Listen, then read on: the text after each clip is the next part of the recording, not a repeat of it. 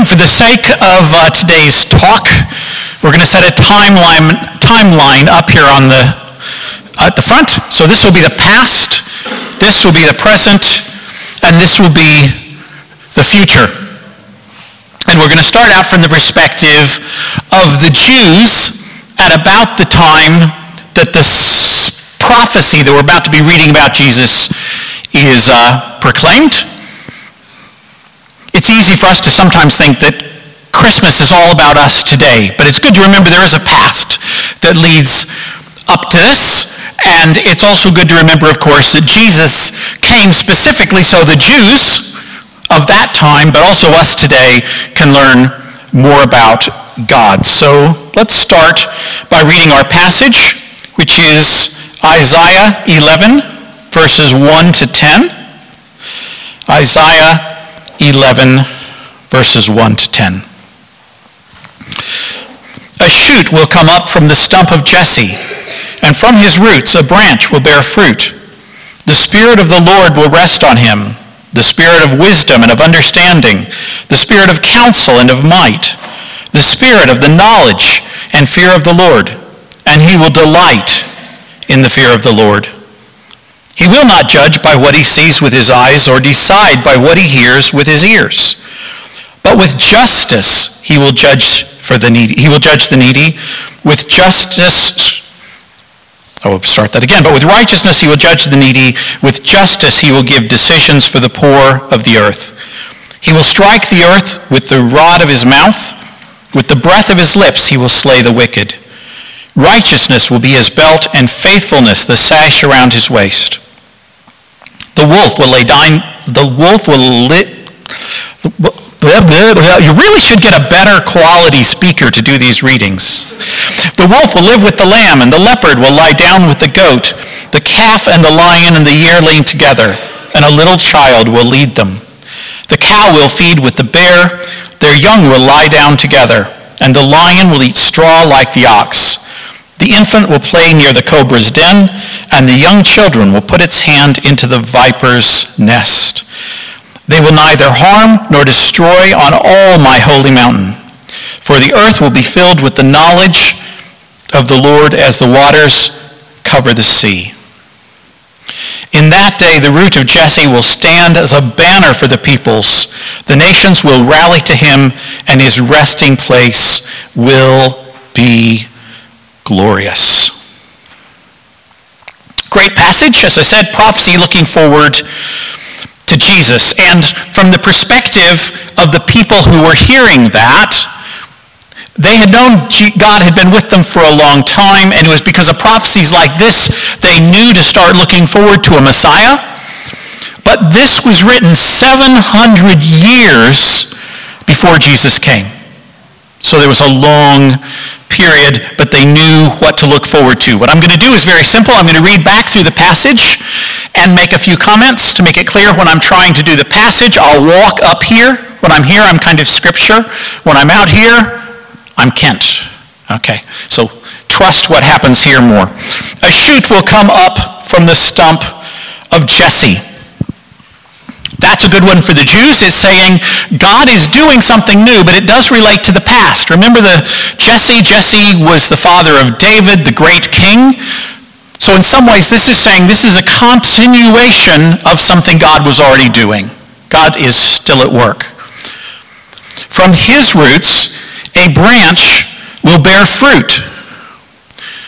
So the branch will bear fruit. We're looking forward to the future. But if you've got an apple tree, you look forward to when the apple comes, when the harvest comes, because that's a good thing. So we're looking forward to something good that's going to happen when that fruit takes place. Keep in mind, in this passage, it never names Jesus, but for sake of making it easy, I will refer to Jesus as we go along as the person the passage is referring to. The Spirit of the Lord will rest on him.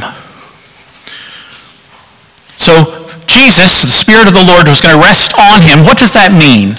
For me, it means Jesus is going to act and show what God is like. So it's saying to the Jews 700 years ahead of time, A little bit of time to prepare.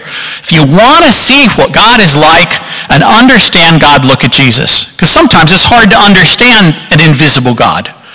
Jesus made it real easy to understand God. The spirit of wisdom and of understanding, that's the problem with reading these things, it's just part of it. The Spirit of the Lord will rest on him. The spirit of wisdom and of understanding. So it says Jesus, when he comes, he's going to have wisdom and understanding. That's quite cool to think about, because in a sense, if Jesus is showing what God is like, it says God is wise. We hope he would be. He's God. But it also says he's understanding. You can meet sometimes people who have all the brains and not a lot of social connection. And this is saying that's not how God is. God is infinitely wise, but he still understands you and you and you, because there's something about drawing closeness that comes with understanding. And it gets even better. It says, the spirit of counsel and of might. What's counsel? Counsel is when I'm confused and I need help, so I go, you know what, I'm going to go to the vicar, right? So I go to the vicar, maybe, well, let's say it could happen. I go to the vicar for counsel, and what's he do? He gives me advice and he gives me help. So it says, Jesus showing what God is like, we can go to him for advice and for help. But it also says, and of might. Might is the ability to protect, to be in control. So if you need understanding, you can come to Jesus. If you need advice, you can come to Jesus. If you need protection and power, you can come to Jesus. It goes on talking about him to say, the spirit of the knowledge and fear of the Lord. This is one I had to think about a little bit. Spirit of the knowledge and fear of the Lord. Well, Jesus should have a knowledge of the Lord, because Jesus, without getting into the heavy theology of it, is God. So he should kind of understand who God is if he is God on earth. But it also talks about the fear of the Lord. So Jesus had a fear of the Lord even though he was God at the same time. Your brain starts to fry a little bit when you try to understand the Trinity. But the thing I took from it was Jesus knows that you and I need to have a really good relationship with God. It's where everything comes from. And it was so important for us to understand that while Jesus was down here as a man, Jesus showed us that. Jesus didn't just say, God and me, we're buds. We got it down, you know. Jesus took the time to go and pray. Jesus took the time to fast. Jesus took the time to go into the wilderness, to have that relationship with God, to show that we need that sense of fear of how great God is, but also have a close knowledge. Jesus showed us that. And he will delight in the fear of the Lord. Said Jesus would delight in knowing God and having that sense of God's greatness. Do we delight in that sometimes? Or do we just get on with life? But I love the word delight. I'm going to go off the verse for a second. Because it's not just that Jesus delights in the Lord, which he did, but I am convinced from the other stuff I read in Scripture, doesn't come up in this passage though, that God delights in you. It's not just going this way. God delights in you because he made you. And he delights in you because he's walked with you 24/7 your entire life. And he delights in you because he's given you spiritual gifts so you can do stuff. And he delights in you because he's really good at forgiveness. No, he delights in us for lots of different ways because he really does love us. And that's an amazing thing. He will not judge by what he sees with his eyes or decide by what he hears with his ears. It says when Jesus comes, he's not going to be fooled or impressed by the stuff that we see and hear that impresses us. He's going to see what's really true, and he's going to see through to the heart. So it says he's not going to decide by what he hears and with his ears, but with righteousness he will judge the needy. So there is a sense where Jesus is going to judge, and we need to be ready for that. But this is the first time in the passage where we have the needy referred to. If you read through this whole passage, there's no reference to the rich, to the wealthy, to the people who have it all. Twice the needy and the poor show up, which tells me something about God's heart. In fact, it comes up right away when it says, he will judge the needy. With justice, he will give decisions for the poor of the earth. So as Jesus gives decisions, first off, it's going to be with justice. We don't have to fear about it being corrupt and the kind of stuff we worry about in today's world. Jesus is going to do it with justice, and it talks about he's doing it for the poor. So his heart's for the people that are really needy. If you feel needy today, you're the kind of people who Jesus' heart is for. Because you can be poor of spirit, you can be poor of money, you can be poor of lots of things. And it says for the poor of the earth. This wasn't just for the Jews. He's saying this is for everybody. And the Jews don't recognize this for a very long time, hundreds of years. But 700 years before Jesus, God is already saying through the prophet, this is for everybody. He will strike the earth with the rod of his mouth, with the breath of his lips, he will slay the wicked. If you're feeling oppressed or bothered by the fact the world isn't fair, it's a great promise. The wicked will be punished. When we look forward into the future, we don't see it all in the present yet, but when we look into the future, it promises the wicked will be punished. Lesson for you this morning, if you're one of the wicked, stop, because you're going to be punished. If you've been wicked already, the nice thing about Jesus is he died at Easter so that our sins can be forgiven. Come to Jesus, say you're sorry. You can stop being one of the wicked. You become one of the righteous. It's all there. Righteousness will be his belt and faithfulness the sash around his waist. I didn't have time to use this illustration in the previous service, so I get to use it now. Great. I've just been doing a lot of traveling. It's why I've not been around. And one of the things you have to do when you travel through airports is you go through security. And you walk, used to be you just walk through a thing that went beep, beep, beep, and told you if you were carrying guns and stuff. But they don't now. You have to go to the thing where you get x-rayed. Have you guys done that? You stand in a little booth, and the little x-ray thing goes around you. My problem is, before you get there, you have to take all the metal off, so I have to take off my belt. I take my belt off, my trousers fall down. Okay? So it was okay walking through the beep beep thing because you can hold your trousers up. Now you can't because you have to have a little praise session.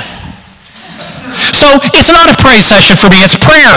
Trousers stay up. Trousers stay up. Valerie's sitting at the back, proud to have me as her husband. The reason I share that story is because I won't go out without my belt. Right? This says Jesus will not go out without righteousness and faithfulness. That is his belt. We have a God and a Jesus who is righteous always. He is faithful always. You can't take it off of him. How cool is that? We also have a promise. There's now a long section where it talks about we haven't had all the future we're going to get yet. From the standpoint of the Jews, Jesus coming at Christmas was future. But actually for us, that's now the past. And we have Jesus helping us in our lives now in our present, but that's not all the Jesus there is. There's more still to come in the future. And this next passage is about what it's going to be like when Jesus comes back with a new kingdom. The wolf will live with the lamb. The leopard will lie down with the goat. The calf and the lion and the yearling together, and a little child will lead them. The cow will feed with the bear, their young will lie down together, the lion will eat straw like the ox. These are all the things that would be eating each other in the normal world of today. There's going to be a time in the future when all that stops. The infant will play near the cobra's den, and the young child will put his hand into the viper's nest. This is not safeguarding instructions, by the way. This is future. They will neither harm nor destroy on all my holy mountain. We have a time coming when harming and destruction are going to stop. Jesus has so much for us that there is this incredible kingdom coming, we can't even get our head around what the animals are going to do, let alone the rest of it. And it says, on all my holy mountain, so it's also going to be holy. For the earth will be filled with the knowledge of the Lord as the waters cover the sea. Easy to miss it, but a crucial thing in that passage is it says the knowledge of the Lord. We have a God who can be known. One of the things about most religions is you spend your whole life struggling to find out about holiness or God or learn mysteries. We have a God who wants to be known, and he wants to be known deeply. And it says, for the earth will be filled with the knowledge of the Lord. He wants all the earth, all peoples again, coming up again, letting the Jews and us know this is for everybody. In that day, the root of Jesse will stand as a banner for the peoples. The nations will rally to him. The root of Jesse, remember, we were told right at the start, that's Jesus we're talking about. So it says, in that day, Jesus will stand as a banner. Have you ever walked through London? You see the people walking along with the umbrellas and the big group of Japanese or Chinese or whatever people behind them, the tour guides. That's what it's going to be with Jesus. Everyone's going to be gathered around following him at a stage in the future. We're not seeing that yet. We'd like to see a lot more people following our little banner here at SMG or whatever. We're doing what we can to reach out. But you feel like we're the exception. There's a stage when everyone's going to be gathered around Jesus. Everyone's going to be gathered to his banner. It's for all peoples, and it says the nations will rally to him. So once again, another reminder, this is for all the nations. Our trying to help take this message out is just doing what was predicted way back then. And his resting place will be glorious. When this is all done, and Jesus' kingdom comes, it's going to be restful and it's going to be glorious. And what did Jesus say to his disciples? Why did he leave? He said, I'm going to prepare a place for you. My Father's house, there are many rooms, and you're going to live there. He wants us to live in that glorious, restful place with him. So as I finish, from our perspective now, I got to turn the timeline around, past, present, future. Jesus came for us at Christmas in our past. Jesus is here now in our present, calling us to get to know him better. And Jesus has promised to be with us into the future. Whatever future you have now, whatever future there is for eternity, Jesus has called to be with us in that. It doesn't get better than that.